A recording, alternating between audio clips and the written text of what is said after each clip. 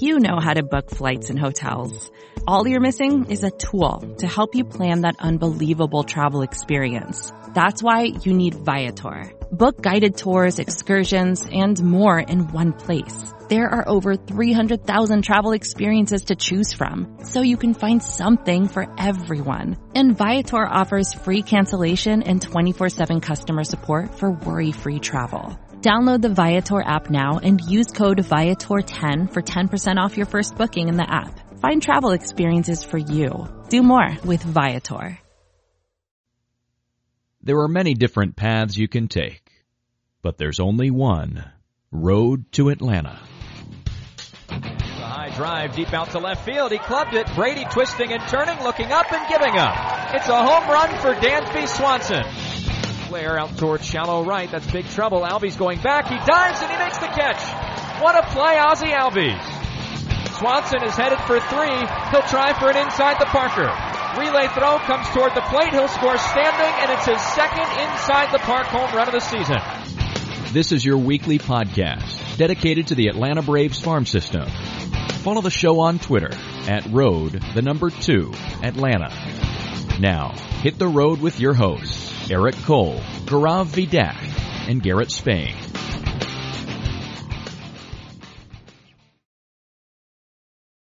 Ladies and gentlemen, welcome to the Road to Atlanta, a podcast devoted solely to the Braves farm system and Braves prospects. I am one of your hosts, Eric Cole. You may recognize me from my work over on TalkingChop.com, where I have been, an integral part of the leadership team since 2015 in varying capacities, including the minor league editor since 2015 and the deputy site manager since 2018. Joining me as often to do a special mailbag episode of Road to Atlanta is, you can follow him over on Twitter at Braves MiLB. One Garrett Spain. Garrett, how are you, man? Hey, I'm doing good. Getting prepared. I'm gonna run up to Rome this weekend to check out, Grissom and Harris for the first time this year. I actually haven't been up to Rome at all this year, which isn't normal for me, but I'm excited about that for the last weekend of the year. Just kind of getting wrapped up on the season. It's gone by way too fast. Well, I mean, we still have more AAA to go, but for the main bulk of our stuff. Yeah, I guess that is kind of it's kind of the big news, right? It's like, pretty much after this coming week, I mean, the bulk of the minor league season's done. We still have, Gwinnett's going to go on for another 2 weeks after this week. And we'll also have, the Mississippi Braves have a playoff run, which, will be interesting to see how that covers, because, we love the pitching staff, the offense. If it shows up, they could make a deep run. If not, well, maybe not so much. So, overall, it's been a really fun season. I will say that I'm a bit tired. I think part of it is just because since we didn't have a minor league season, kind of being get back into the grind has been a little bit tougher. Also coming off the 2020 season on the major league level, where my responsibilities were just again more on the major league side, and we're having to do the podcast every day for a really deep playoff run. And I'm kind of intimate. I say intimately involved. Our boss Chris Willis kind of handles most of the stuff on the major league side, but I help out here and there and things like that. It's been a long season, so it's gonna be nice to at least have something off my plate, I'll say. But overall, that feeling doesn't last very long. A couple weeks into the off season for minor league baseball, I'm always like, okay, I need minor league baseball back. So, it'll be good to get a certain amount of rest from the minor league stuff. And again, we'll still be doing coverage. We'll still be doing recaps, until the last minor league game's done. But, it will be nice to kind of not be quite as intense as when you have to recap every single game, every single day, with the notable exception of Mondays when we record this podcast. But overall, again, it'll certainly be missed. It'll be nice to have something off the plate, especially if the Braves actually can finish off and make a playoff run, at the major league level as well. So it's just kind of nice to have something to kind of have a little bit of time to, recover a bit. But that's kind of the big news of the week. We did have one promotion. Again, for those who aren't aware, normally what we do is that we break down the minor league levels level by level. We go AAA, AA, it's the high A and single A, or low A rather. But this particular podcast, what we're doing is we're doing a bit of a mailbag, which is going to be a grab bag of all different types of topics. There's going to be certainly a strong minor league focus, but some people have those, who's going to be, in the minor league, the outfield for the major leagues from the minors, in 2022, 2023, stuff like that. But generally, there's a very strong minor league focus to that, but it's a big grab bag of all sorts of different questions from folks, and we're going to take those one by one. Again, in no particular order or organization or anything like that. But before we get to that, Garrett, we did have one promotion down in the minor leagues, a slightly surprising one, but we don't necessarily mind a guy being challenged in his draft year. Talk to us a little bit about the Dylan Dodd's promotion. Yeah, he definitely was pushed up to Rome. I was thinking that, I had said it like literally 2 days before it happened. I was like, he'll probably finish out the year.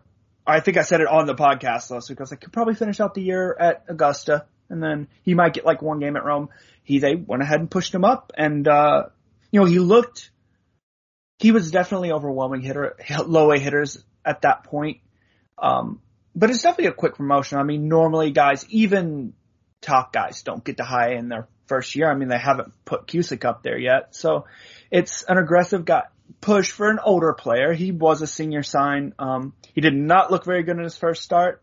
We're going to kind of excuse that a little bit because it was his first start at a level. They were playing in Asheville, which is a bandbox of a park, and it's his draft year. He kind of had a long layoff. He's been rusty overall. Even his good starts weren't fantastic all the time.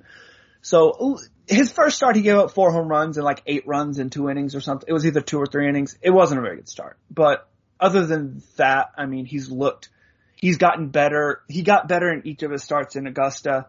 He had a hiccup here, and hopefully this next start, I think he's probably going to start Friday. Either Thursday or Friday. Hopefully that one will be a better start than this one. He'll actually be at home this time and not in Nashville, which is definitely a positive in that regard. And I like, overall, we've gotten a good feel for his stuff, a better feel than we had before. So I think on our side, we kind of feel confident with him, and like whatever he does this year, draft year stuff, you can't look into it too much. So, I think it says a lot about how they feel about him that they are willing to push him so quickly. Yeah, absolutely. We actually heard after the fact once he was when he was drafted that it seemed like that Dodd was a hot commodity coming out of the draft. Like he was like one of the top senior signing guys. When you have the kid out of Arkansas who's kind of like the darling of the College World Series, and everyone was kind of talking about him as a senior sign is like kind of like one of the deals of the draft. It sounded like that if the Braves didn't pick Dodd where they picked him, that like he was going to be gone within a couple picks. And again, that speaks a lot to kind of not only where the Braves thought about, where just like the league kind of thought of him overall. So it was, again, nice to see that he, is both in the organization and had looked pretty good, I'll say, down in Augusta. I wouldn't say he would look like particularly awesome. He was certainly missing some bats, but he was also kind of, had some more rougher starts here and there. Some of those numbers that he put up in Augusta were aided by what I will consider a less than optimal bullpen. And if there were inherited runners late in starts, they're pretty much guaranteed to be put to cross home plate. Unfortunately, the start that he made for Rome in his debut there did not go well. 3 innings, 9 hits, 8 earned runs, 4 home runs in, again, a bandbox of a park in Asheville. That's a place where a lot of home runs go out. And but with 6 strikeouts, so I guess he has that going for him. Still striking out a pair of batters per inning. In your draft year, you're going to have some rough starts here and there. That was unfortunately a rough one for him. Hopefully he can get things back under wraps for his final start of the year. But overall, nothing we're super concerned about. Still a really interesting pitch mix guy who, like, for a senior sign has a lot more upside than we certainly normally see out of those types of senior sign types. So overall, just again, not the best start, but hopefully he can kind of get back on track for this last one. So let's get into the mailbag sort, because we have a whole range of questions. I was like kind of just like perusing through those while you were talking a little bit about Dodd. And we're kind of all over the place on this mailbag, and I'm kind of here for it. It's going to be a lot of fun. The first question is pretty indicative of that. Basically, we got a bit of a random grab bag of players that are kind of on the periphery of our top 30, I would say. Some are in and some are on the outside looking in here. But the question is, if any, which of these players has the best chance to be a top 10 prospect in the system? And the players that were chosen were Caden Morton, Adam Shoemaker, Stephen Paolini, Tyler Collins, and Brandal Mesquita. I have pretty strong thoughts about who I think it is, but I'm going to go ahead and tee you up first. I think I think for sure for me, Morton, Paolini, Mesquita are kind of guys that could get there, but eventually are kind of long shots. So for me, it's between Shoemaker and Collins. And based on what Collins has done this year, I mean, it's clearly him. I mean, I think we prefer hitters over pitchers just because pitchers are, at every level, can be fragile and tend to explode quickly. So Collins is definitely the guy there for me. I like Shoemaker a lot. He's one of those guys that after the draft I dug into him and I liked a lot what I saw out of him. But right now, I mean, it's definitely Collins. He's killing the ball down in there. I think he's, got the athleticism we want to see. He's a guy that's going to stick up the middle, hopefully play good defense. We haven't gotten to see his defense yet. Hopefully he plays good defense. He has the athleticism to do so. And as long as he keeps hitting, I mean, he's on his way there. I'm not going to say that, I'm not going to say that he's definitely going to be there one day, but he's got a better chance than most guys that you see of getting to that point. Yeah, you focused on the two guys that I did too. I mean, look, I have nothing against Morton or Powell. I mean, I still have quiet hopes for Stephen Paolini down the road. Still a very raw prospect, and just again, really, really like a tough year. Particularly the first half of the season was just really, really bad. And Mesquita is just not a guy that I think is necessarily in that conversation. But with Shoemaker and Collins are two guys that have a lot of upside. In Shoemaker's case, I think that the issue I have with him potentially being a top 10 guy is that he's so raw right now that it's hard to project that for him. I'm not saying he couldn't get there, but I'm a little bit more wary in his particular case. I think that there's real upside there. And like if he ended up as like a 9th overall prospect in a few years in the system and with that fastball already where it is right now, and he develops those secondaries, the breaking ball continues to improve, that I wouldn't be shocked by that. Like, big framed kid, like seeing a guy like that with those kind of physical attributes develop wouldn't be super surprising to me, but there's also a lot of risk with that. But in Collins' case, he just has, like, he's crazy fast, a ton of athleticism. We're hearing that he's hitting the ball hard down there. He's certainly racking up some extra base hits here and there, but how much of that is just him being so fast that, like these guys down there in the Florida Coast League, they just aren't getting the balls quick enough to really prevent him from just, taking extra bases at will. And how much of that is that he's putting balls, like they're true doubles, they're true triples, things like that. So I'm very curious to see where he ends up in a couple years. But in terms of like that overall package and, you combine that with just, he gets that he got that higher bonus pool on day 2. He's a guy, a kid that the Braves really kind of, on draft night, he was like the comp that was put on him was like a young Kenny Lofton, which is really high praise, really, really, really high praise. And again, see if that hit tool continues to develop, see if he can continue to show that. If he continues to show the hit tool with that speed and, showing some patience at the plate, like he'll be a top 10 prospect very quickly. But again, with prep bats, there's certainly a bit of risk there, but I think there's slightly less risk, or at least there's a greater probability that turns into a top 10 guy in the system as opposed to Shoemaker, whereas the other 3 guys are lagging behind, and I think it's a pretty good bet. Now, on the opposite end of the spectrum, instead of talking about guys who are really raw and we don't know a ton about quite yet, we have a question about a guy that we have certainly been covering for a long time now, and that is, will you elaborate on the year Drew Waters is having and what do you expect him to be as a Brave? And then he says, thanks, and you're welcome. So, Garrett, talk to me a little bit about I know that you've been kind of talking a lot about Drew Waters, you've written about him, kind of where are you at with him right now? He's always been streaky, but this year in particular, it's like he'll go 2 or 3 games and be really good, and then he'll go like a week and be absolutely dreadful. I think a lot of his performance was he's had some nagging injuries here and there. I do think that that's hurt his performance. But I think it's really a transitional year for him. It's kind of been a transitional year for him in every aspect of his game. He's kind of learning to rein in, be more selective about when he is Drew Waters, just that really outrageously aggressive player. And so you're seeing him kind of adjust to how he approaches the game on the base paths, adjust to how he plays center field, and kind of work on his approach at the plate. And so I think it's been a bad year for him overall. There have been good moments. He had a great July. He started to strike out a lot less. Towards the end of the year, he's kind of had, again, periods where he doesn't strike out a lot, periods where he does. So it's overall not been a good year, but it's not been one of those years where you say, like, this has significantly impacted his stock going forward. I think it's a learning process for him. And even though he is at AAA, I think he's more raw than most AAA players, just in that he got pushed up very quickly and he's always had those approach issues. There were things that I wanted to see out of him that he didn't do in terms of his power coming in more, his, cutting back on the strikeouts. There are things that he did do that I wanted him to do in terms of getting more efficient on the base paths, making fewer mistakes defensively, drawing more walks. So it's been a mixed bag.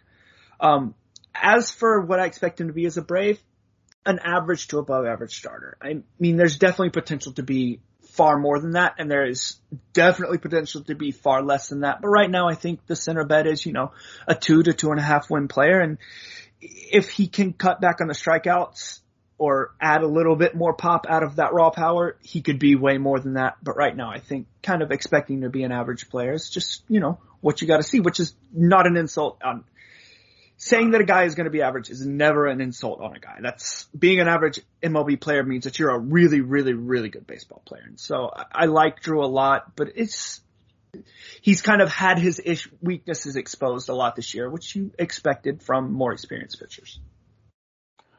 So I have personally downgraded Drew. I expect to have him at least a couple spots lower on my prospect list once we do our preseason list. Obviously, we have to kind of get more information about like kind of the guys that are ranked around him before I can kind of make that decision fully. But my problem is that he strikes me as a hitter, as a guy who doesn't know what kind of hitter he wants to be and seems confused as to what he should be doing on a at-bat to at-bat basis. It seems like like one at-bat he's like, be desperately trying to draw a walk and is, only gearing towards contact. And as a result, like a lot softer contact when he puts the ball in play and he's just not unable to kind of do anything. Or there's times where he wants to be super aggressive and is like trying to kill the baseball. And every once in a while that works out, but more often than not, those are those 3 and 4 strikeout games that we see from him. He has made some, the walk rate has certainly been nice, and he's had some like good games here and there, but it seems to me he just doesn't know what he wants to be as a hitter. And that's problematic when you have both he's young and it's kind of something we forget about, that as a switch hitter, like that's just a greater amount of workload and like kind of how you're having to see pitches and getting used to like how your body moves and things like that. Just there's more work to getting your swing where you want it to be and being consistent when you are a switch hitter, because you just have 2 different swings that you're working on, and combine that with like, some like, it seems like there's some issues with like just kind of his general approach. I think there's some pitch recognition issues. He can look really bad on pitches that are like kind of down and in. If like he just guesses the speed wrong, you'll see some of the worst swings in minor league baseball. If he thinks it's fastball and it's off speed, like it's not like he barely swung through that or he just didn't quite time that up. I mean, he won't even be close. So I'm just not sure what to make of him, because again, I still love the physical attributes, and I think that, he has a track record of hitting all the way up to AAA, and this year has been bad. The point that you made about the injuries is the good one. We don't really know how much that has impacted him. He's like missed time here and there for stretches, and like he seems like they're giving him days off fairly regularly. And is that just to have him work on stuff, or is that they're trying to manage something that's really bothering him? I don't have the answer to that question. I just don't. But I do suspect that maybe there's something else going on there too, which just kind of all adds up to a pretty rough year. And that's unfortunate because, again, for a guy with his physical attributes, and, we like Drew a lot as a human being, he's hilarious. And then as a player, we think he has a lot of potential. But I think you're right. Like I'm actually of the opinion right now that I'm not certain he becomes a Brave. I think it's more likely that he ends up being a trade piece, because there's just the combination of Christian Pache really kind of figuring things out to play. He's been really good. And, he has kind of a spot as a center fielder that I think he certainly is a better defender than Drew is in center. And that's not a knock on Drew at all. Drew's a really good defender, but Pache is just special out there. And if they feel like that Pache has really made some strides as a hitter, that he's going to get a shot. And in that case, unless they really think that Ronnie's going to be out for a long time and they really need that extra bat, and then you have other guys coming up behind, Drew, like Michael Harris is an example. maybe they could see him as expendable, and maybe they don't see the development that they need to see from him, and maybe that they think that a change of scenery would be good for him, and they can get some real value for him in a trade or something like that. Now, we have not seen Alex Anthopoulos make a trade of a player of this caliber, but at the same time, I wouldn't be shocked at this point if maybe he ends up going elsewhere, just because there's enough weirdness that makes me think that maybe there's something going on behind the scenes that maybe the Braves don't have as much confidence in him as maybe we do. And I also think that just that, and combined with just the availability of spots and things like that, there's a lot that goes into that decision, whether or not there's going to be a DH next year, whether or not Marcell Ozuna is actually going to be playing the start of the season, and all that stuff. So those are all considerations to be sure. But right now, the answer is I certainly think that the season has kind of diminished him in my eyes a bit, but there's a lot of reasons why that could be, and some of those could be fairly short term. So for the next question, we got to move a little faster, otherwise this is going to be an hour and a half long podcast. What is your level of concern for Ian Anderson after his last outing? 9 strikeouts helps, but the changeup seems to be a shell of itself right now. What do you think? I mean, he's coming off a shoulder injury, so it's really, really hard to judge that, right? Because even if you say, oh, he's 100% healthy, he's back from the shoulder injury, that doesn't go away in a few weeks. Like, that's going to be something that gets dealt with in the off season. So I don't think that he's 100% healthy. I don't think that anybody is, but definitely a guy coming off a shoulder injury, I don't want to read too much into 2 or 3 starts right after a shoulder injury. That's just, it's not fair to him. And also, he's a guy that's had intermittent issues with grip in the past, which can definitely affect a changeup. And so, especially, a shoulder injury does significantly affect your ability to grip a ball a lot of times. And so when you have a guy coming off of a shoulder injury, especially, I mean, his last start was in, was his last start in Colorado, or was his last start at home? I don't know. All the games run together at this point. But one of the starts was in Colorado, which that's already kind of a tough place to play. Overall, I'm not reading too much into it. I just don't think that he's 100% healthy right now, and I don't think that he's going to be until he gets time off this offseason. It's just that's how shoulders are. You just have to take the time off. Yeah, so I have a couple thoughts here. One is that he did make a start at Colorado. He also started at home against Miami, which again wasn't a bad start, but again the changeup wasn't quite as crisp as you'd like it. But I would not take anything super negative away from 5 innings with 9 strikeouts, if that makes any sense. We've seen games like that from Ian where he's less than efficient, but he misses a bunch of bats. And again, only really the one bad pitch was a truly ill-advised one to Jesus Aguilar in that particular bat. But beyond that, I think he looked fine. I do wonder if he's completely healed up. It's worth noting that this isn't the first time that Ian's dealt with shoulder issues. He did have an issue in Rome where it's just he had a certain amount of soreness in his shoulder, so it's sort of worth keeping an eye on. And again, the points that Garrett made were good ones, that he might not be completely healthy. Another thing to consider is, one, it's just rust. A changeup is a really a feel pitch, and when you don't have, you're not maybe quite back in your groove and things like that. That's one of the pitches that's kind of the hardest to get back, because that's when you have to really have kind of feel for, to kind of get the action that you want and put in the spots that you want to, based on the matchups, things like that. So, that's not that surprising that would be a pitch that would struggle. And also something that's worth mentioning too is that even if he's completely healthy, he still remembers hurting. And as a result, that might maybe his mechanics are a little bit out of whack. And, maybe he's not uncorking things as much as maybe he could, because he's just trying to preserve himself, or he's just, again, just a little bit of hesitancy. And again, that's just human nature. There's nothing particularly weird about that, right? It's just, and, I think I thought that the start against Miami was a step forward. Whereas in Colorado, I mean, a lot of weird stuff happens in Colorado, especially for a guy like Ian who doesn't have crazy spin. When you already don't have crazy spin rates, and then you're going to that thin air in Colorado, weird things can happen, particularly when you're trying to locate your pitches, because you think that you're going to get the movement that you think you normally do, and you don't there. That's just a kind of a known problem there. So next up, this is kind of a short and sweet question. What are the odds that Mike Maroth is the big league pitching coach next year? What do you think, Garrett? I would bet against it. I don't think that, unless something horrible happens, I don't really think that they're going to make many coaching changes next year. I just don't see it happening. I would like to see it. I just don't expect it. Yeah, I'm with you on that one. I am a big Mike Moroth proponent. I think he needs to be on the big league coaching staff.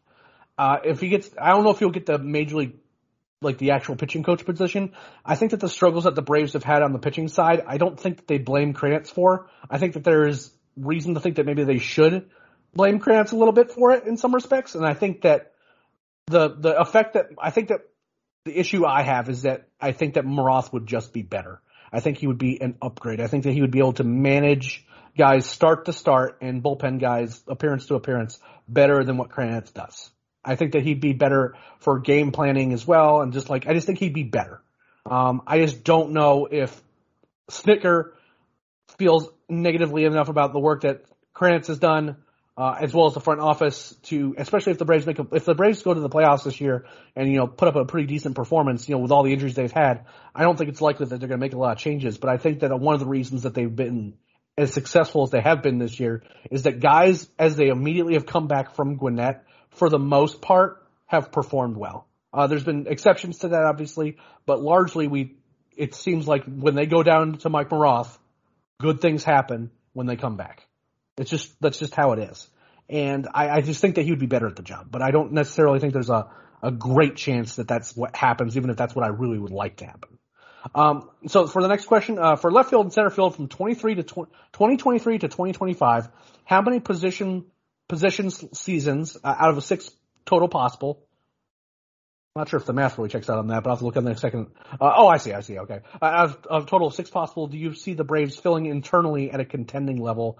This is assuming that Ozuna is gone, whether that be DH or not playing with the team anymore, and assuming Acuna in right field. So basically, assuming that only Acuna is a lock for those 3 seasons, right? So that would be of the 9 possible seasons. We know that for 2 of them, or for 3 of them, Acuna is in a spot. So that's 6 remaining spots. How many do we think that the Braves will fill internally? And how many do we think that maybe they go outside the organization to fill over the next 3 years? Or from 2023 to 2025, rather. Not next year, I guess. Well, I think that Pache is pretty much a lock for one of those. Unless he just completely falls short of he doesn't even have to be an average hitter to get that spot. As long as he is just playably good as a hitter, he's getting 22, he's getting it next year and he's going to keep it until his contract runs out. That's just what it is. For the other position, I think we'll see Michael Harris by 2025. 2024 is a little iffy. He'd be 23 at that point, so it's fairly likely we see him at that point, but it's definitely not a lock. There's some development to his game, but I do think by 2025 he will be there. So that's at least 4. 2024, it's probably 50-50 that he's there. Drew Waters has a chance to get that spot. I think that in the near future they're probably going to go externally. I just don't think, like you said earlier, I don't think that they trust Drew enough to just say, this is your job, have fun with it. So I think that more than likely it's 50-50 someone's going to be there in 2023 and then again in 2024. 2025, definitely, I think that they're pretty much going to fill everywhere internally unless 2 of the 3 between Pache, Waters, and Harris flame out. You're probably going to see 2 of them there. So yeah, that's kind of what I see. And also want to throw in, I would expect, unless he does not do as well as I think, I would bet in favor of one of those bench positions going to Justin Dean in terms of what he can do defensively. And I could see it. Yeah. I could see that happening. Now, that wasn't the question, but I do want to say that, in terms, I don't think he's going to be one of the 3 stars. I don't think that he can hit well enough to do that, but I do think that he might be another one in terms of throwing another guy in there that could be in the outfield rotation in the future. Yeah, I could see 4 to 5. That seems about right. I think that Pache will end up playing center field for a while. He'd have to hit pretty poorly to not play those 3 seasons, if that makes any sense. There's certainly a certain amount of skepticism for Waters. Obviously we really like Michael Harris, which puts us kind of in that 4 to 5 range. I wouldn't be surprised, as an example, that maybe they move slow with Mike and they sign a guy for a 2-year deal or something like that will play that 2023 season, and then maybe if Harris is ready, that puts it, he goes up in 2024. And if he's not, then, maybe, but, and I'm not going to project names this far out because frankly, I don't know who the free agents are or who would even be available for trade, things like that. And a lot of things can change with trades and things like that. But overall, my guess is 4 to 5. And, with the usual injury caveats and all that stuff too. A lot of weird stuff can happen. I mean, I wouldn't have expected that Abraham Almonte and Guillermo Heredia would have played as much in the outfield as they did this year. But again, it was a weird year. And same thing for goes like, are guys like Adam Duvall going to still be around? Are they going to try to sign a deal with guys like, like a Jock Peterson or a Jorge Soler, guys like that. So, I mean, I don't necessarily think those are super likely, but at the same time, those are all kind of considerations too. I just do think that like 4 to 5 seasons of those 6 possible that you mentioned with Acuna being a lock, assuming he's healthy for those 3. That's where I'm at too. For the next question, who are some guys this year like CJ Alexander who are close to dropping to the bottom of the list or going off of it going into next season? The first one that's fairly obvious is Yasiel De La Cruz. He just has not been right since the beginning of the year. He just hasn't been very good. And unless he significantly turns it around, he's not going to be starting next year at all. He's going to be moved to the bullpen immediately. And we don't put bullpen guys in our top 30. We just don't. So I don't. Yeah, it's pretty rare, yeah. I would say it's more likely than not that he will not be on the top 30 come midseason next year. At this point, it might even be sketchy that he'll make the preseason list. I think he probably will, but it will be the back end. Another guy would be Trey Harris, which we all loved coming into this year, right? We love Trey. And as a person, we adore Trey. He's great. He's a really cool dude. We love him to death, but he just hasn't hit. And until he hits, he's going to keep going down that list because that's what's carrying him. It's his ability to hit. He doesn't have enough power, enough defense, enough speed to really not hit to his full potential. So unless he starts to hit, he's going to drop very, very quickly because he is an older guy. He's either 24 or 25 now. He's not the best defender. He's probably going to be stuck in a corner outfield spot, and he's just not hitting, and that's not a good combination right now, unfortunately. Yeah, it's not great. Those are 2 good names. Another one that I think is pretty much a lock to not be on the top 30, which is kind of unfortunate because I liked him for kind of having one of the better cutters I've seen in our minor league system is Hayden Deal. He's been moved to the bullpen, which is kind of a less than ringing endorsement, I guess, of kind of what they think of him as a starter. And, again, I think that as a reliever, he could be interesting, but he's not going to be like a lockdown guy, and he certainly hasn't been that as a reliever so far. He's come in and he's done pretty well there, and that's perfectly fine, but he's a guy that I think is not going to be on the top 30 as well. So, those 3 names are kind of the easy answers there. A guy that I'm kind of like circling and wondering a bit about is Victor Vodnik, just in terms of staying healthy. Cause I think at some point that it might be likely that he ends up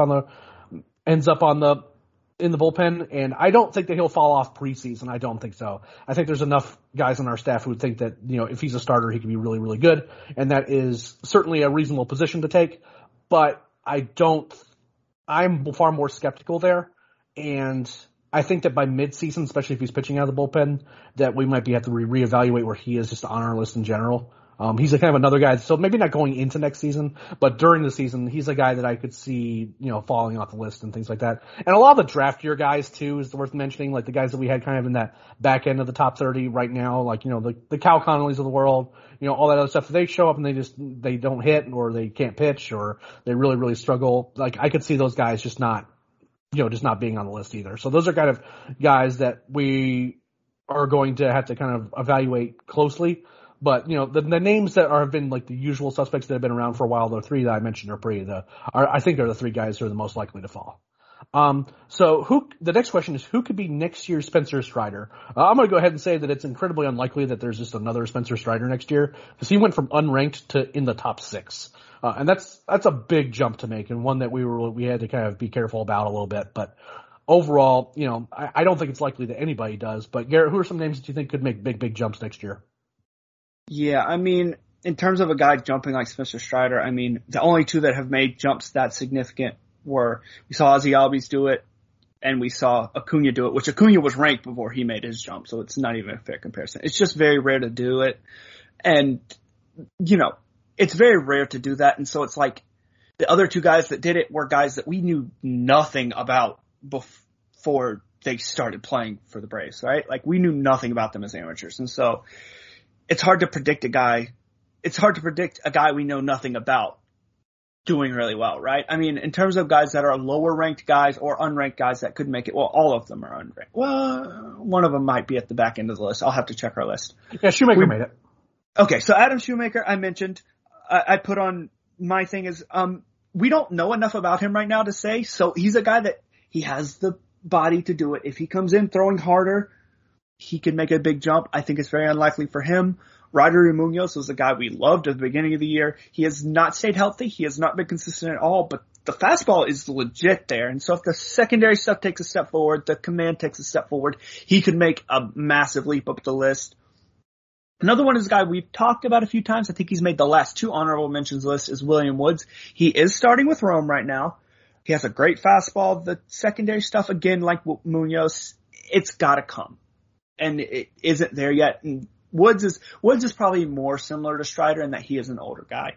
And so if he pitches well, they're going to push him. So I don't expect any of these guys to take that step forward. But these are the 3 guys that if they come in, if Shoemaker adds the velocity and if Woods and Munoz can kind of add secondary pitches, which sounds very simple, but it's very, very hard. Those guys could make jumps like that, but it's just so hard to predict a guy coming out of nowhere to be a top 6 prospect. It just doesn't happen enough. Yeah, I tend to agree. And again, like it's definitely a weird situation too. Like, for example, if you look at like a Spencer Schwellenbach, who, we had as, a fairly highly ranked player, as a highly rated draft prospect, obviously goes Tommy John surgery. I expect that he'll get downgraded a decent bit on our preseason list. And then let's say that the timeline, they seem to have a pretty aggressive timeline for his return.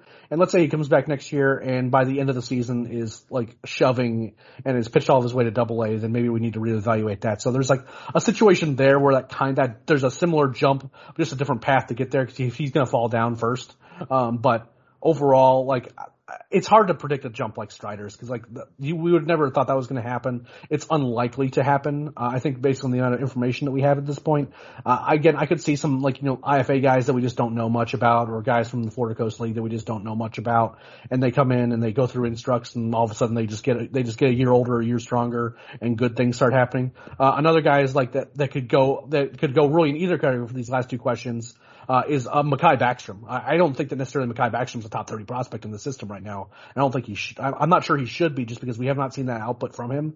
But he's also a guy that, like, let's say that we downgrade him, which probably makes a certain amount of sense, right, based on his production right now. And he's like either a back end top 30 guy or a guy that falls off the list. But then he like goes to Augusta and, just mashes. I could see a situation where he'd jump up really high too. So we just have those are kind of the names that I look at too, is kind of the guys who could jump, even if it's not necessarily a guy that has been completely off our radar. Maybe it's a guy who just bounces back. Cause like Freddie Tarnok made a pretty big jump this year is another example. One last question before we go to our break is, and we'll just kind of answer this one pretty quickly, is, are both Pache and Waters locks to finish the year in AAA? This one seems pretty easy. Go ahead, Garrett. Yeah, I mean, I don't think that, well, definitely Waters is going to stay in AAA all year. I mean, I think Pache will definitely finish out the AAA year. I could see him being a guy that they call up for the postseason roster as a defensive replacement.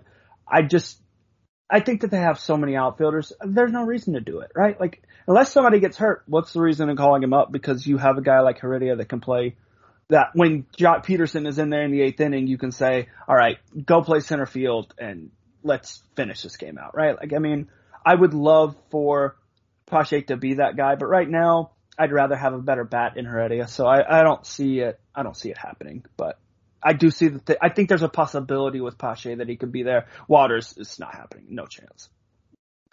Yeah, couldn't agree more. There's 40-man considerations with Waters too. Pache already being on the 40-man roster, if someone gets hurt, I could see Pache getting called back up, but especially if after the AAA season ends, if something happens, but overall, like, not a super likely possibility whatsoever. I'd say it's very low for Pache, and Waters, I just don't think there's any chance at all that he ends up anywhere other than AAA. Before we get to the rest of the questions, we're going to take a quick break to listen to a word from our sponsors. You ready? Showtime. On May 3rd, summer starts with The Fall Guy. What are you doing later? Let's drink a spicy margarita. Make some bad decisions. Yes! Audiences are falling in love with the most entertaining film of the year. Fall Guy. Fall Guy? Fall Guy. That's what the poster said. See Ryan Gosling and Emily Blunt in the movie critics say exists to make you happy. Trying to make it out? Nope. Because I don't either. It's not what I'm into right now. What are you into? Talking. Yeah. The Fall Guy. Only in theaters May 3rd. Rated PG-13. When you need mealtime inspiration, it's worth shopping Kroger, where you'll find over 30,000 mouth-watering choices that excite your inner foodie. And no matter what tasty choice you make, you'll enjoy our everyday low prices, plus extra ways to save, like digital coupons worth over $600 each week. You can also save up to $1 off per gallon at the pump with fuel points. More savings and more inspiring flavors make shopping Kroger worth it every time. Kroger, fresh for everyone. Fuel restrictions apply. All right, Garrett, let's knock out these last few questions. We had a whole lot of great questions this week, by the way, guys. We really appreciate all these questions and the support for the podcast just in general. We like getting all this engagement from you guys. So again, just thanks again for all a nice wide range of questions. And that kind of leads us into this next question, which is always an interesting consideration, is who do you predict will get invited to the Arizona Fall League from the Braves organization? Garrett, who do you think is going to be in the NFL? I'm always terrible at predicting this. I pretty much You're really bad at it, yeah. I went with guys that missed time this year. So I actually don't have him on my list here, but William Woods, he missed a lot of time. He could be a guy that goes. I put Freddie Tarnok on there because he is a guy that in this stage of his career, he missed some time early in the season. He's been fantastic this year. I could see him as a guy that they put there to see what do we have going into next year with this guy? I put Drew Waters on there. I don't think it would happen, but I wanted to fill out 5 names. So I figured maybe they want to see what's going to happen with him. I don't see it happening, but I wanted to fill out 5 names. I put Braden Shoemake on there because he's missed some time too this year and he's kind of had a weird year. I could see them doing that with him he's basically had 1.5 good months. Right. And and with him, they have to decide pretty quickly whether he is going to be the guy at shortstop or else that they have to extend Dansby for at least a couple of years, right? Because there's no one after Shoemake until you get to Grissom, and even he might not stay at shortstop. So they kind of have to figure out what Shoemake's going to be, and pretty quickly.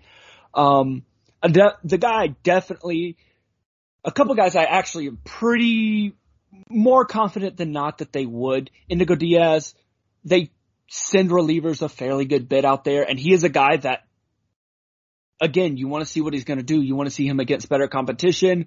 He is a guy that could be with the Braves next year, right? He could be with the Braves next year, so they're going to want to see what he can do. The other guy I put is Drew Campbell. There's always one guy. Every year there's one guy that we're like, what? And that's going to, Campbell missed so much time this year. I could see him being the guy, being an older player. I could see them going with Campbell as the guy there. Again, I'm going to be wrong on every single. I pretty much just listed guys that are not going to make the AFL because I'm so bad at this. So you can pretty much go down this list and say, okay, that guy's not going to be there, that guy's not going to be there, and that guy's not going to be there. But that's my horrible guess at the AFL guys. Yeah, so I have thoughts here, and Garrett made some notes here that I think are good ones. I think that it's less likely for starting pitchers in general to get invited to the AFL. I just don't think it's particularly likely unless they miss time. So Tarnok going to the AFL would not be a crazy notion to me. William Woods would not be a crazy notion to me because they're guys who have missed time and maybe you want to get them some innings that they weren't able to get this year, right? But I don't think Spencer Strider's going to go. I don't see any of the last couple of classes of the Bryce Elders, the Jared Schusters. I don't see Ryan Cusick going. I think that they managed a lot of those, the 2021 draft class.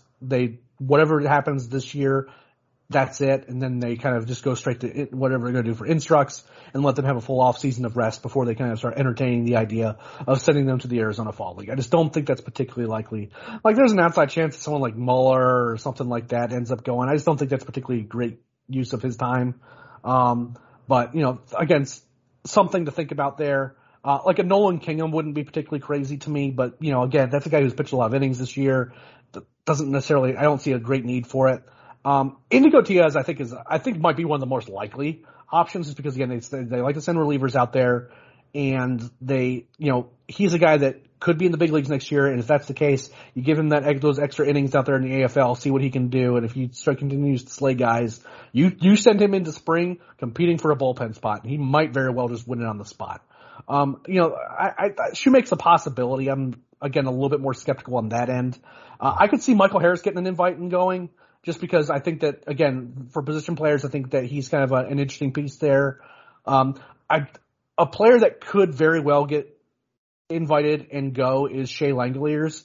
And the reason for that is that there's just a shortage. Like, we saw Joseph Odom get and this is a really callback for a few years ago. Joseph Odom got an invite to the Arizona Fall League, and we would have never bet in a million years because he wasn't particularly good. But there's just such a shortage for catchers, and if they think that those extra at bats would do Langoliers some good, then he'll have a spot available to him. Like, he'll get an invite. It's just whether or not they choose to send him or not. The downside there is that Chase caught a lot of games this year, and what's the benefit of sending him when he's already at AA and he's doing what he's been doing at AA? I'm not sure what the benefit necessarily is there. Another guy who I could see is a guy who could be Jesse Franklin. Not because he's missed time this year necessarily, but because I think that because he played so little over the previous couple of years, that would make a certain amount of sense to at least give him a try out there.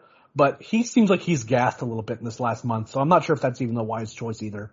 So overall, I think that some of the names that Garrett mentioned, particularly Tarnock and Indigo, are good ones. I think there's zero chance that Drew Campbell gets.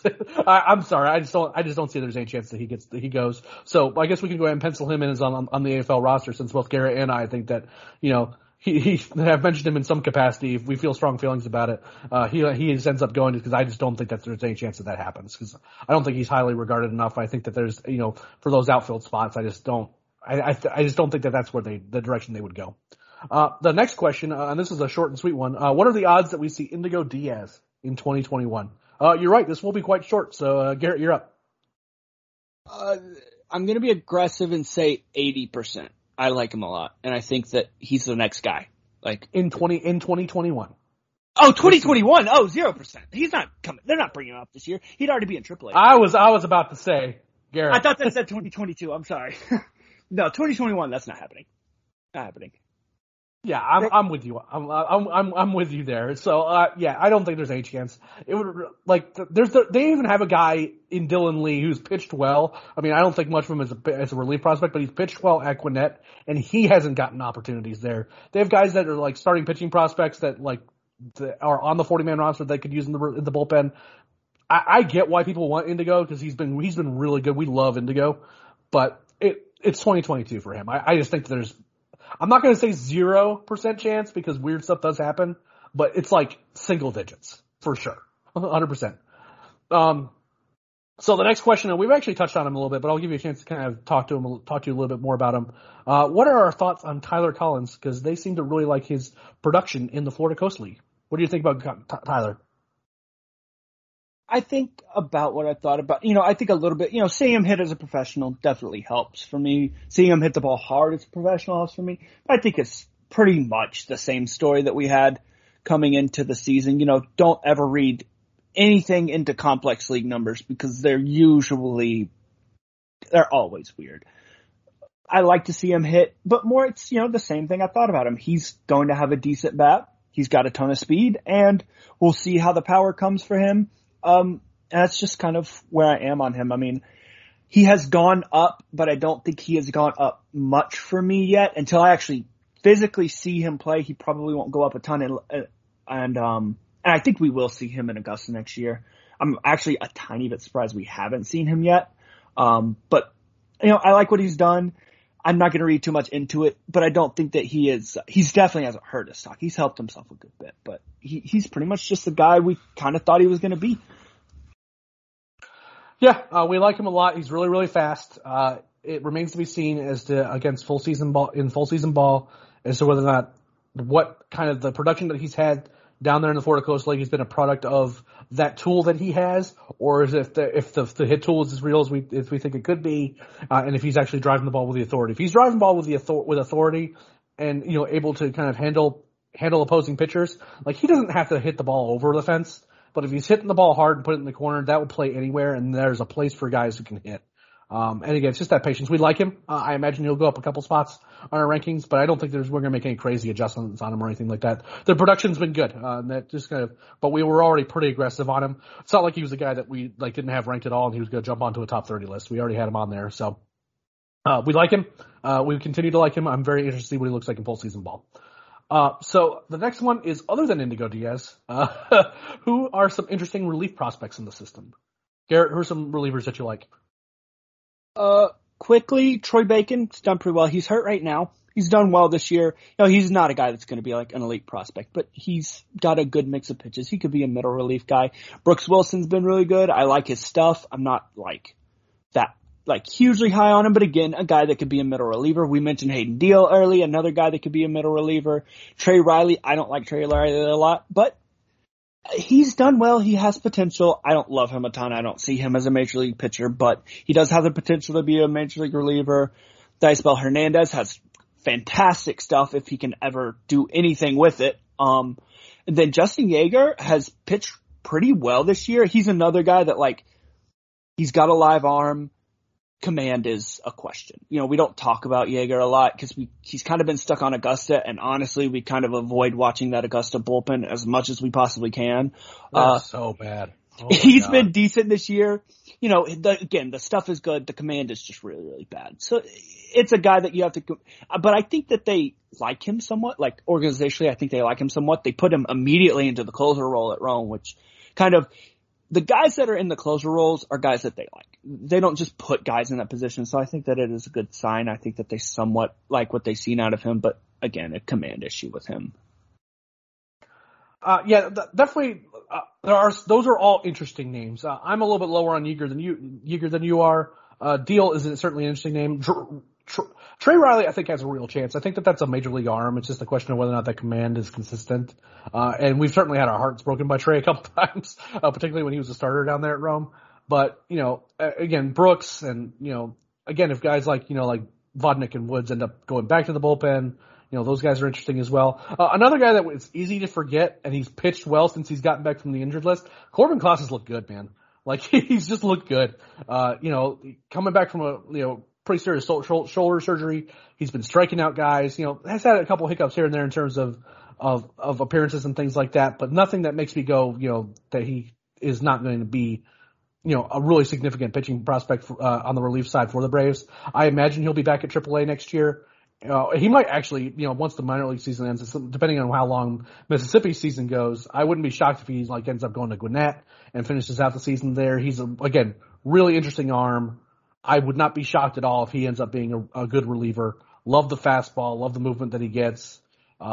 Really knows who he is as a pitcher. Is constantly trying to improve. It's been a tough couple of years for him, just trying to get healthy again off a pretty serious surgery. But overall, he's another guy that I find to be really interesting as well. The next one is a fairly short one, and that is Bryce Elder, an MLB starting pitcher. What do you think, Garrett? Do you think that Bryce Elder is a major league starting pitcher going forward? I think not only is he a major league starting pitcher, I think would be good enough to pitch at the major leagues next year. Now, I don't know if he actually will, just because there are a ton of pitchers, right? There are a ton of pitchers, but I think he's a guy that legitimately could make the team out of spring training. I mean, he's never going to be a top of the line guy, but he's a guy that can pitch in the 4-5 role and fill up a ton of innings, give you, solid average performance. I love him. I love Bryce Elder. He's done so well this year. He has a great pitch mix. He's efficient with his pitches. He's a great pitcher. I love watching him play, and I think of all the pitchers in the minor league system, other than Kyle Muller, he has by far the biggest chance to be a major league starter. Yeah, the guy pitches 6 or 7 innings every time he goes out there. My question for him, we knew that the slider was good. I just didn't know how many bats he was going to miss. And early in the season, I was a little bit skeptical because there was a lot of ground balls when he was at Rome. But all of a sudden he starts missing more bats and just the fastball improves. Everything starts improving a good bit, and he just starts mixing those pitches really well. And then, goes to AA, slays down there in AA, and then goes all the way to AAA. Had one start where it wasn't particularly great, but overall, he is genuinely a good pitching prospect. I would not be shocked at all if he's a major league pitcher. Now, there is the question of what are the Braves going to do with all these pitchers at this point, which has basically been the question they've had for the past 3 seasons now. Is what are they going to do with all these guys? Because there's only so many spots that you can have for them, especially now that you've extended, at least for next year, you've extended Charlie Morton. And, but what do when does Mike Soroka come back? These are good problems to have when you have backup options like a guy like Bryce Elder, especially a guy that you don't have to necessarily take up a 40-man spot right away with. But I think he's a major league starting caliber pitcher. I think that he is going to be a topic of many trade conversations because I think that teams are going to think that he's really close to being ready for the major leagues. So yes, we think he's a major league starter. I think he has a great shot to be there. I think he could end up being as much as a middle of rotation guy. Like a number 1 or number 2, like that's just such a hard, like you don't, it's almost like you don't believe that someone can do that until they do it. Like you can project stuff all you want, like, hey, this guy has a 98-mile-an-hour fastball, and a wipeout slider, like he's, this is a frontline starter. And like so many of those guys who just, like look like they have quote unquote the stuff, just end up flaming out or end up in the bullpen and things like that. So it's hard to project it until the guys do it. But I could see his ceiling as being a middle of the rotation guy, and I don't feel the least bit bad about it. He's like super efficient, will give you a bunch of innings, good innings, quality innings. He misses bats, doesn't walk a bunch of guys. He's just been really, really good. Like point blank, just been really, really good. So for the next question of the minor league pitchers who have the best chance, who of the minor league pitchers to have the best chance to become a number 1 or a number 2? Speaking of the question that I was literally just, poo-pooing on, in the last one. Garrett, who are your guys who you think have the best shot to be number 1 starter types? To start, there's nobody in the system, or really in any system, that has more than like a 5 or 10% chance of doing it. It's just so hard to get to that level. Some guys, I'm going to start with 3 guys that are on the lower end of possibility. Ryan Cusick, the power pitching is definitely there. I don't know if the command or changeup is going to even ever get close to being that. He has a potential. Muller has a potential, but with him being older, not really having a changeup, the command is he could be I could see him fitting as a number 2. I do think the boat has sailed on being a number 1. But he could be a number 2. Estes, if the stuff takes forward a little bit, or, he has such great command. Even at this stage, guys with great command like that, it's, they're more likely to get to that level. Again, he's a guy I can see as being a number 2, not necessarily a number 1, but he's a guy I can see getting to that level of number 2. The 2 that are easily have the highest potential are Freddie Tarnok and Spencer Strider. I actually, in this regard, in terms of being a number 1 starter, am going to favor Tarnok over Strider, even though I have Strider as the better prospect. Tarnok doesn't have quite the injury history in terms of having the Tommy John surgery. He has a bigger body, what should be a more durable body. He's lanky, so you don't really pitchers you never really know. But both of them are very similar. They have great fastballs. Strider's fastball is better. They have great curveballs. They're kind of about even there. Both have changeups. We see more of Tarnok's changeup, and I prefer Tarnok's changeup, but both of them have fantastic changeups. Again, both of them it's going to be a question of command. I think Strider has better fastball command now, even though it does come and go. I think Tarnok has more athleticism, so you can see him developing better command. Again, neither are particularly likely to get there, but I think that those 2 are clearly the top of the crop in terms of future potential. They are the 2 that you look at. Yeah, I think you named the right guys. In Cusick's case, I am more in I think he ends up as a bullpen arm right now, just because but again, I'm trying to temper as best I can what a guy looks like in his draft year after a college season and a layoff and kind of getting used to a role and all that stuff and moving around. But I am a little bit concerned that he ends up as a bullpen guy. But with that kind of stuff, I mean, when you have a fastball that can run up above 100, a guy has a chance if he is doing that. I like Muller and Estes quite a bit. Tarnok and Strider is an interesting case. I think I'm on the other end side of the coin there. I think that Strider has a better chance of being a 1 or a 2 just because I think that the fastball is so good. It's worth remembering that he has not pitched this many innings in many years. And this is the version of him we're seeing him right now at Mississippi is probably very gassed in a lot of ways. He's thrown a bunch of pitches, and he's still he has these stretches where he's just completely dominant and overpowers guys.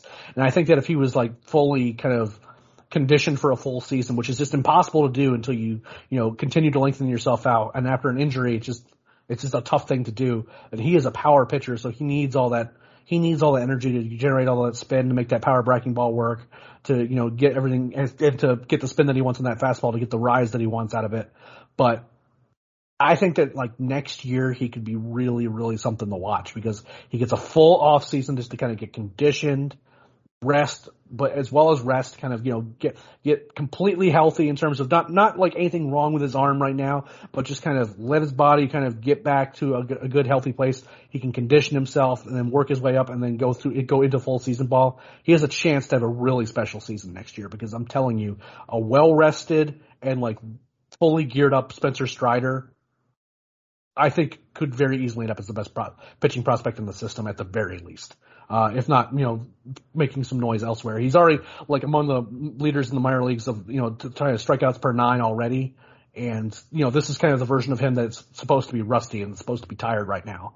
So I think he could be really special. A couple more questions before we let everyone go. This one should be relatively short. Where does Vaughn Grissom stick defensively? Garrett, where do you think he ends up? I will say that it won't take a ton. As long as he hits, they may end up just giving him a chance at shortstop, right? Because he is athletic enough to play the position. And if he hits, you can cover up defensive liability in some form. I think ultimately, it's going to depend on what they do with Dansby, what Shoemake does, if keep Riley at third base or what they do there. I think ultimately he's probably most likely to be kind of a utility guy in the terms of like a Ben Zobrist utility guy where, and again, this is like high level projections because we don't know what he's going to hit, right? I mean, he's still super young, but like if he plays to his potential offensively, he's going to be maybe not as good as Ben Zobrist, but a guy that is going to play a lot of everywhere because they're already setting him up for that because they're playing him all around the infield already. And he's a guy that, it is a question if this team actually knows how to rest infielders because it doesn't seem like they do, but if they ever figure it out. They sure don't. They sure don't. If they ever figure it out, he has the athleticism to play all the positions of the infield. He's played them all at a decent level this year. I think he's been better defensively than we expected him to be. And as long as he hits, they will find a spot for him. And I don't think that there's anything wrong with him being like Martin Prado, where you can put him anywhere and feel like, okay, you're going to get decent play out of him. He's not going to be a Gold Glover, but he's going to do his job. Yeah, I think he ends up as a shortstop just because of how the Braves have kind of done things. They just seem to kind of stick guys in the spot. But I kind of hope that you're right in a lot of ways, is that they can kind of move him around. Like, I wouldn't be shocked if like Vaughn moves and starts getting like appearances in the outfield next year, right? Like, it just wouldn't be that weird. Like you said, if he continues to hit, it doesn't really matter. Like, he's not so special defensively as an infielder. Look, there's nothing about him as an infielder that is like a big red flag or anything like that. You wonder a little bit about the arm strength and arm accuracy at short, but it's nothing like that's super concerning. You wonder if he's going to grow a little bit. Maybe he grows out of short and he ends up having to go to third. Or second or something like that. Like, he might not have that kind of that loose athleticism to stick there long term. But I think that it's close enough where I am comfortable saying that he ends up as a shortstop. But again, this is the guy that I think that as long as he keeps hitting, again, just put him in the outfield, see what he does out there. If the glove isn't something that's like, wow, we really need that glove. He's like, super quick actions. You can see him like being a really big asset in turning double plays and, having really good range one way or the other. Like, just keep playing him as long as he's like average anywhere. Then just let him keep hitting. Let him keep eating at the plate. And again, I can see him in a corner. I don't think he can end up as a center fielder or anything like that. But I wouldn't be shocked if I think he's athletic enough to be a corner guy too. I think he could play all over, and I think that would serve the Braves well to kind of let him have that versatility. But I think he's a shortstop. But I don't think that's a low confidence. That's where I think that he belongs necessarily. But I think that's where they're going to keep playing him until they have a reason to move him around, whether it be positional availability as he moves up or something like that. One last question, Garrett, and that is Kyle Muller was the only major league debut for the Braves this year, lowest of any franchise. This seems like a major shift from previous years. What is your take? Garrett, what is our take on the lack of major league debuts this season? Well, one, there was kind of a gap, right, in the waves of prospects. So there was kind of a gap where I think next year and going forward, you're just going to see a few guys every year that come up. And also there were so many guys like Contreras last year and Alex Jackson that kind of got called up before they were ready. Bryce Wilson was debatably called up before he was ready. There have been so many guys that they pulled up out of necessity that the guys that normally would be debuting right now when they deserve to debut had already debuted. And so there really was, there was no one there, right? Like Kyle Moore was the only guy there. I don't think it's like some sort of like shift in the organizational philosophy. I think they had a bunch of pitchers that they felt reasonably confident in, and they had a bunch of position players that they felt confident in, and none of the prospects did well enough to push it. Drew Waters didn't go out there and kill it. Jasiel De La Cruz didn't do all that well, and so the guys that would have gotten called up just didn't do well enough to earn it. And that's all there is. Yeah, I'm with you. If you go through the guys who made debuts last year because of weird injury stuff and for really short appearances, you've got Christian Pache, William Contreras, Tucker Davidson's another one, and you have these guys that again would have normally been high level debuts and who are rookies that we like this year, that we did like, but they had technically made their major league debuts. I don't think that there's any organizational shift whatsoever. I think that it's just kind of the debuts that we saw last year were kind of unique case scenarios and not anything that's the Braves aren't calling up their young guys. And another thing calling up their young guys anymore. And another thing to consider is that there's just so many guys on this team that are young guys. You can only call up so many guys. You can't just keep calling them up for nothing. Again, Tucker Davidson got his shot. Huascar Ynoa is another guy didn't debut this year, but is a guy that was highly regarded as a rookie this year, but he made his debut already. And that's not indicative of an organizational philosophy. It's just that they've already called up so many young guys between that young core that has just existed on the team over the course of the last couple of years. There's only so many spots to put them. And then after that, you had a bunch of guys who had already debuted last year, even in again, for a couple games, in Contreras' case, he wasn't up for very long. Pache wasn't up for very long. He played a couple, one or two games early on in the last season, and then he played during the playoffs when Ender forgot how to play baseball. And then you have, Contreras, where there was an injury situation where he had to play a couple games when both Ajax and d'Arnaud were having issues, I think, if memory serves correctly. So it was just kind of a weird situation where he got called up. But that doesn't mean that, that they changed their philosophy. They seem like they're willing to go with young guys if the situation calls for it. But where they needed the help this year, particularly in the outfield, Pache was both hurt and not playing particularly well. Drew Waters was hurt and hasn't played particularly well. So they had to go with those veteran guys that they had at AAA to fill those spots where they had those openings come up. Because again, when starters were getting hurt, we saw Tucker Davidson, we saw Kyle Muller, we've seen guys been getting opportunities in that rotation. Just only one of them has happened to not technically make his major league debut yet. Well, Garrett, that's pretty much all we've got for this week. Well, I want to take a moment to thank all of our listeners. If you could please be so kind as to tell your friends and family about the podcast. If you want them to direct them as to where to get this podcast and never miss an episode, just direct them to the Talking Shop podcast feed, which is on every podcast. Well, I say most podcast purveyors that I'm aware of anyway.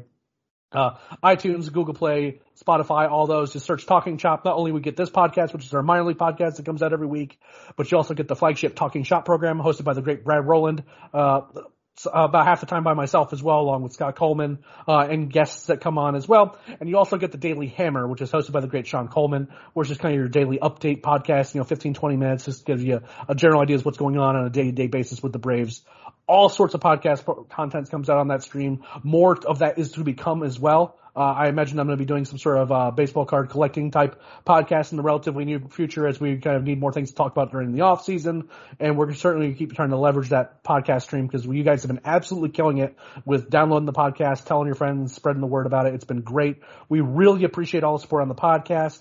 Make sure you're reading the site as well at talkingshop.com as we wind down our minor league season here, as well as kind of getting into the off season, getting into this playoff push. Just want to make sure that you're keeping an eye on the site as well. Thanks to Garrett again for coming on to the show, for helping me answer all these questions. And until next time, we'll see you on the road.